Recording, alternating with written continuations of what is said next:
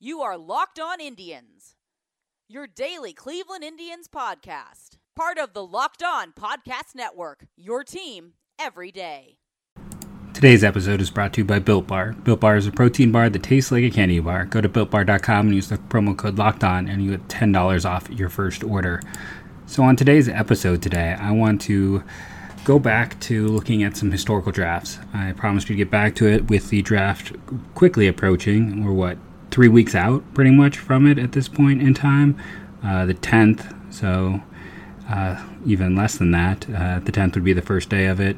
I'm recording this, on a Sunday. You'll listen to it on Monday, so the 25th. Yeah, we're looking at just shy of 3 weeks out. It's going to be exciting. It's going to be fun. It's going to be nice to have something baseball to talk about, right? So in honor of the draft coming up, I thought I'd dive back in time. We'd already looked at the first two drafts in Indians history in 65 and 66. Actually, the first three, because it started in 64, I believe. So we talked about that, and I remember having talked about 66 in particular, because if you recall, that 66 draft, the Indians had the 12th overall pick. And what did they do with the 12th overall pick? Well, they took a high schooler out of New York, John Curtis, who didn't sign. So they lost the 12th overall pick, and it was a different day and age back then. So drafting John Curtis and not signing him meant they just didn't get the pick. It was gone. There was no compensation pick. There's no anything. The team just did not get that pick. And for a long time, that was the case. Two specific situations come to mind. I'm trying to remember if it was Michael Tucker who went to the Braves or if it was to the Giants. Maybe it was Kansas City. Now, see, part of the reason for my confusion is Jermaine Dye started with Kansas City and was traded to the Royals. Dye started with Atlanta and was traded to the Royals, and Tucker started with the Royals. They were traded for each other, so then Tucker would have left the Braves as a really minor free agent. So I think it was the Giants, tracking this in my mind. Tucker was a good player, not anything spectacular or to write home about in my mind, though he had the better rookie year. I remember he had a really strong rookie year, and it made that Dye deal look really bad for Kansas City, who ended up winning that trade in the long run. But the Giants, I believe, were the team who signed him because they didn't want to have a first-round pick. They didn't want to pay a first-round pick. They didn't want to divert that money. They didn't see the value in it. And while they were happy to add Michael Tucker, he was signed pretty late in the process, and a big part of his value to that team was the ability to lose their first-round pick. The other example that comes to mind is the Cincinnati Reds drafted Jeremy Sowers out of high school when they had a late first-rounder because they didn't want to pay a first-round pick, and they knew Sowers was impossible to sign. So they intentionally drafted a player who they had no interest in signing, knew couldn't sign, and knew was just going to not be part of the organization, which is probably why, when I did the historical, the worst drafting teams the last 20 years piece a few years ago, the Reds were the worst drafting team during that period. Indians second worst, Yankees third worst. But when that is your approach, it makes sense why the Reds would be so bad at the draft. But enough about that. So John Curtis, the Indians don't get. But when we jump into this 67 draft, this one just kind of blew my mind the minute I opened it, because we have 20 picks in the first round in 67. The first 19 picks are all high school kids. I can't recall ever seeing anything like that on any way, shape, or form. 20th and last pick in the first round, Donnie Denbo, a third baseman out of SMU, goes to the Dodgers, never makes it to the majors. The first overall pick, Ron Blomberg, he goes to the New York Yankees, who have the first overall pick that year. He's from Druid Hills High School in Atlanta, Georgia. I was curious to see who else has come out of there, and the answer would be nobody. So not a big... I was like, that's not a name I know covering the draft, and Atlanta is, the whole area of Atlanta is just loaded with baseball talent, so I expect to recognize a name, but I did not. Best pick in the first round and best pick in the top 10. Let's start. Ted Simmons, catcher for the St. Louis Cardinals. He was from Southfield High School in Southfield, Michigan. Now, what's interesting about this is the third best pick in the top 10 is John Mayberry, first baseman out of Northwestern High School in Detroit, Michigan. So you had two Michigan high school kids going in the top 10, and they were actually two of the three really good players in this draft class. The number 2 guy in the top 10 in terms of value, John Matlock, left-handed pitcher, went to the Mets, and he was from Henderson High School in Westchester, Pennsylvania. So 3 cold weather prep guys. Bloomberg had an all-right career, 9.4 career WAR for him. So certainly teams that have done a lot worse. But the best player in the first round actually went with the 19th pick, and that was Bobby Garich, a second baseman, shortstop, first baseman for the Orioles. 71.1. That's a huge amount of value.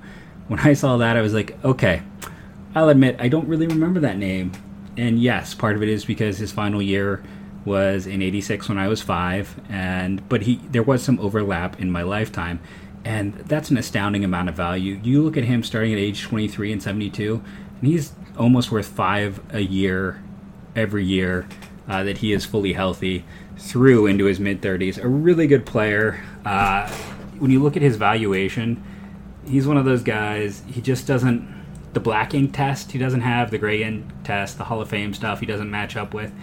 And it's just kind of interesting to look at the overall stuff, because it's the most similar player is Toby Herrera, then Brandon Phillips, then Jay Bell, Brett Boone, Johnny Peralta, Chase Utley, Sal Bando, Ian Kinsler, Travis Fryman. These are all really, really good players. Maybe not great, but all really good players. And that's who he matched up with. And then it just also helps when you have a 17-year career, debuted at age 21. He is your top player in that first round. Bloomberg was an interesting guy because going back since he was our first overall pick, debuted at age 20, didn't play much. In 71, 72, and 73, he got to play every day. 70 the thing about that is when you're talking about those 71, 72, 73, 74, 75, 74 and 75, he's not playing a ton, but his OPS plus was the worst of those, was 130. He was a strong hitter. The 2 peak years at age 24 and 25, 329 and 311. I'd have to dig a bit deeper. I mean, he's a first baseman who's not hitting for much power, but I'd be curious to see exactly why this guy never got more than 107 games in a season. The valuation appears to be there. He hit for average. Yeah, the power wasn't huge, but he walked more than he struck out. And there's some things that make you wonder, like, was he the unfortunate case of a guy who just played in the wrong era? Diving into him a little more deeply, it is interesting. One, the thing that comes up most often is him being Jewish and the big tie that was in New York City. Just an interesting kind of side note with him is he's 7th all-time in batting average amongst Jewish players. That was listed on his wiki. Long story short, why did his career kind of putter out, even though good numbers? 4 knee surgeries and 2 shoulder surgeries. That's going to lead to an issue. And I'm sure there's people out there yelling at me. He was the first ever designated hitter, so that spot in history is always going to be reserved for Bloomberg. I'll be back in a second after this quick word from our sponsors, and we'll get into the Indians and their draft that year. I like Built Bar. I made an order here on the show. It is one of my favorites. They got some deals coming up. Just to loop you in, they're rolling out a Memorial Day offer. On Monday only, you can get their assorted Built Boost energy drink mix. I believe that's going to be a free add-on if you do an order on Monday. And for their week offer of the 25th through 30th, that's $5 off every box of bars ordered, which you can use with the promo Locked On to get that $10 off. So that means you're already getting $5 off every box. Use the Locked On code, get additional amount off. This is a really great time to try them out if you haven't. And they're rolling out 4 new flavors. Blueberry lemon. I'm not a big blueberry person. If you are, that could work for you. Coconut pecan pie, pineapple upside down cake, and peanut butter banana all intrigue me. I'm probably going to put in another order this week, as it is just part of my routine at this point. Wake up, have 1 or 2, and then probably have another one at midday when I'm getting peckish. Again, I am doing the ad not just because it's a paid-for ad here, but because I enjoy. Give it a try. BuiltBar.com. Use that promo code Locked On.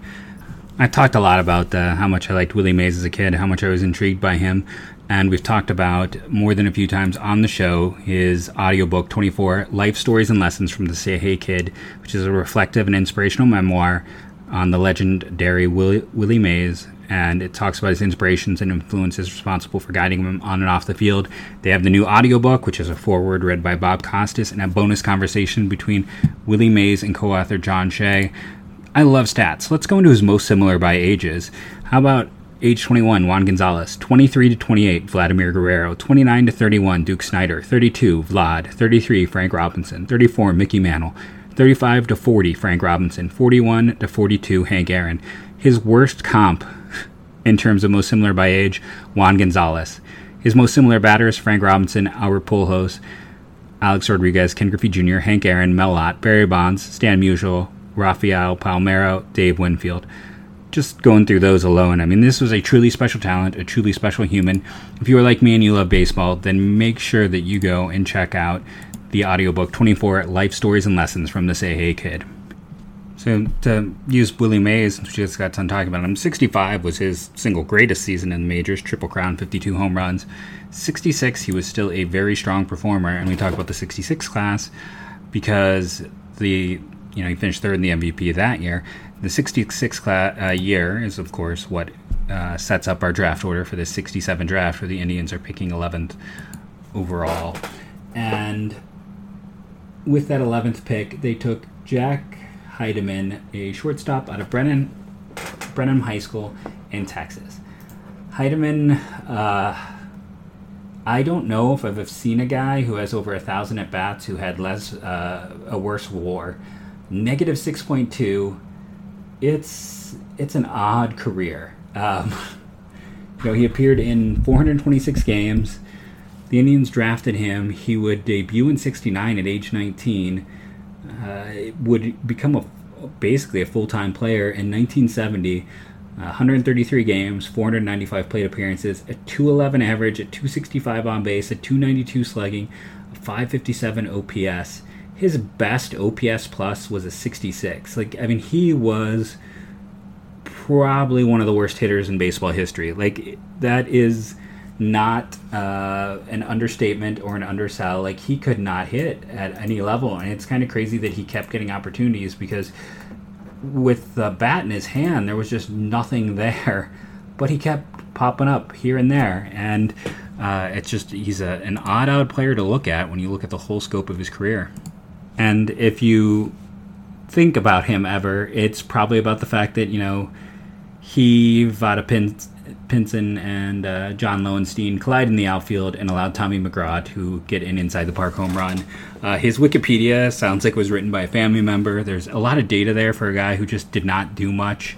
It's kind of amazing as you go through the data that he lasted as long as he did. In the second round, the Indians took Mark Ballinger, not Bellinger, Ballinger, out of Thousand Oaks High School in Thousand Oaks, California. Right-handed pitcher. He would appear in 18 games in the majors. Not a whole lot to talk about there. The first college player they drafted was out of Eastern Illinois, Matt Crossan, in the fourth round. Nothing to report. Next guy to make the majors, I should say, is Ed Farmer, who would appear in 370 games in the majors. A nice long career for Farmer. He was a starter, a reliever. He bounced around pitching for many different organizations. If I do the quick math, 8 different organizations over his career. Never particularly grand. He's got a negative career WAR in spite of all those games played. His best season was at age 30 when he made an all-star game with the White Sox. But most of his years he had negative values, or right around a value less than 1. But hey, at least he made it, right? He put it together well enough to get an all-star season. Next guy who was able to make it to the majors was catcher Vic Correll, maybe. He was the 9th round pick out of Georgia Southern. He would be another one who just lasted forever in the majors. Never with the Indians, but nearly 1,300 at-bats over 400 games because he could work as a backup. Not particularly good as a hitter, but pretty inoffensive as a backup catcher. Just kind of interesting from the perspective. He didn't debut till age 28, but then was able to find consistent work from 28 to 30. Next player who makes the majors, the Indians took in the 20th round out of the University of Arizona, and that's left-handed pitcher Mike Paul. He, so far, is the most productive player in this class. Paul would debut in 68 for the Indians, so he would make it to the majors in less than a year. And he would appear in 36 games for them that year, and he would be a consistent member of the Indians from 68 all the way through 71. And he was, sometimes a starter, sometimes a reliever. Numbers are up and down, but managed to end up with a career WAR just south of 4 as a 20th round pick. That's a massive success. But the best player, bar none, in this class was a guy the Indians took in the 34th round, a prep player out of Huntington Beach, California, Jack Brohammer. And he had a career WAR of 5.6. He would go on to appear in 800 games, nearly 2,800 plate appearances, played for the Indians from 72 through 75 before going to the White Sox. I feel like every single one of these guys the Indians drafted eventually found their way to the White Sox, and he would end up coming back in 1980 to finish his career with the Indians at age 30. So he debuted at age 22, and age 30 was the end. Now, he was another guy who really could not hit at all, but his value came from his defensive ability, and he was able to carve out a career. When you look at the Indians around this time, we already talked about Heidemann, who got his opportunity. Frank Duffy would get an opportunity at short in there, and Broheimer was more of a third baseman. I don't know why I was thinking short, but either way, he was a good defender and a well below average bat who was able to stick around. It's kind of surprising too, because was it a 271, a 291, a 320? No, those are on base percentages. 233, 220, 270. Like, this is the era where those, you weren't looking at on base, you were only looking at batting average. So he would get his opportunities. He was never a guy who his max games played was 136. But in this draft class, that is a massive success. I mean, in the 34th round, getting a guy who's going to appear in 800 games is always a massive success. But let's talk about what they could have done. So in that second round, when they had the 11th overall pick, the only player who was still on the board who they could have taken was Don Baylor, outfielder, who would go with the Orioles. Got him as well, so that's quite a class for them between Garrick and Baylor with their top two picks. He would have a really strong career for a lot of years. The other interesting one is the Cardinals took Jerry Russ, left-handed pitcher, another high school kid. By the way, every pick in the second round was a high schooler, so if you're counting at home, that is 39 out of 40 picks in the first two rounds, high school players. But Jerry Russ would have a long career as a left-handed pitcher. Also in the second round, Dave Kingman, right-handed pitcher, and the top value in the second round, Vida Blue, DeSoto High School in Mansfield, Louisiana. There was an Ohio high school kid out of Bedford High School, Wayne, it's going to be a name to say, Holosapple, right-handed pitcher out of Bedford. So Ohio is on the board now in terms of draft picks. So just to point that out, at least Ballinger made the majors. Of players picked in this round, you have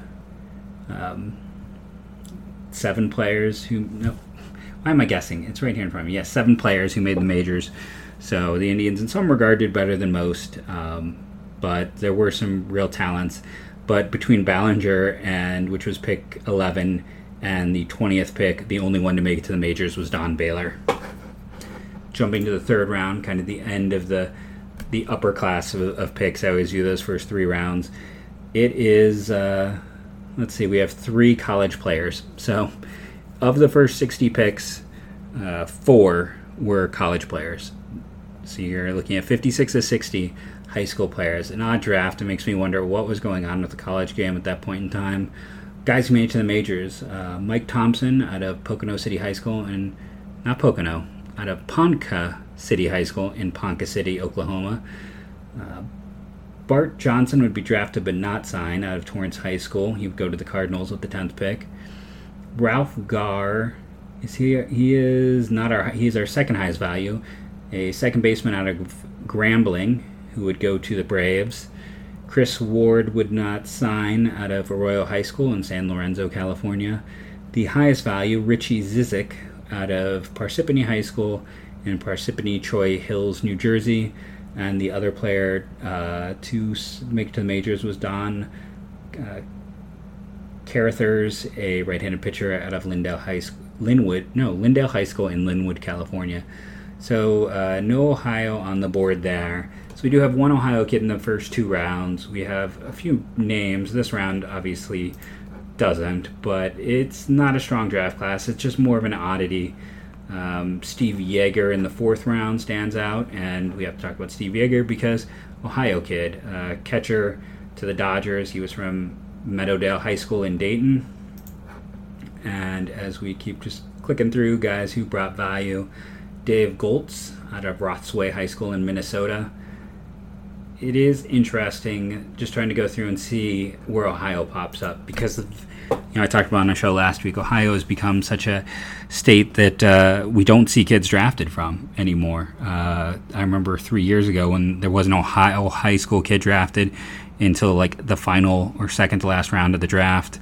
And it's just been a big shift. So it's odd to go back and see times where you had multiple Ohio high school kids going in the first 3, 4, 5 rounds of the draft.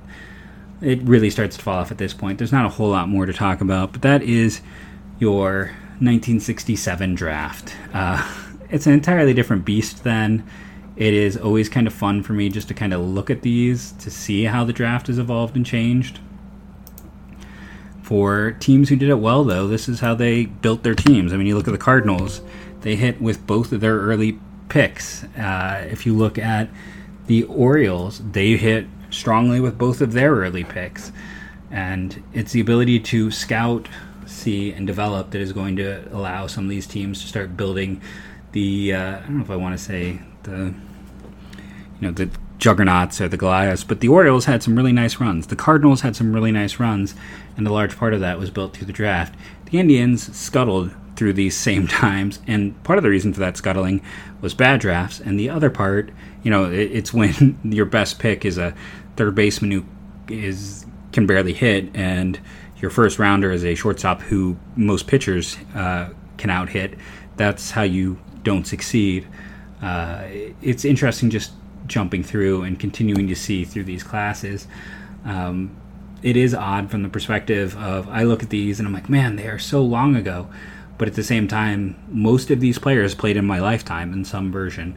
I mean, if you jump ahead to 68, we won't go too in-depth here, but it's like you look at the Yankees, and we talked about them having the first overall pick and taking Bloomberg and him getting hurt and not working out. 68, they have the 4th overall pick and take Ohio, Kent State, Thurman Munson.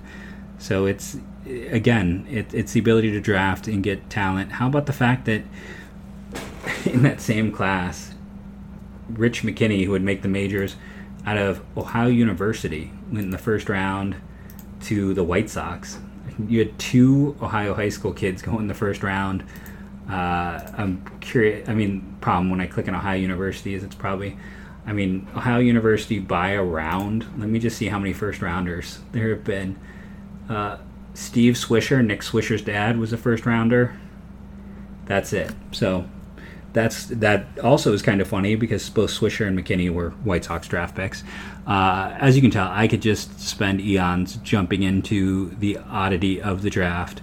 I always enjoy looking at all of these. Let me know what you think. We don't have a lot to talk about in terms of what's going on. We'll continue to talk about the draft because that is something that we have definitive information on at this point in time. But the Major League Baseball season, I don't know if it's going to happen. So we'll have to wait and see. And hopefully at some point both sides will stop leaking information and sniping at each other and actually sit down and try to figure out a plan that works for everyone. Like adults. Wouldn't that be nice? Thank you for listening, rating, and reviewing. It's very important to the show. It has been a rough time for the podcast in general because we're building so much positive momentum. I was just going through like an update where we were the top 20 in baseball podcasts, and then this started to happen. So I appreciate everyone who is listening, downloading, reviewing, rating. Thank you all. It is greatly appreciated. I hope you are doing well, staying healthy, and finding some sanity in your everyday world. I've been Jeff Ellis. You are always fantastic. And as always, go Tribe.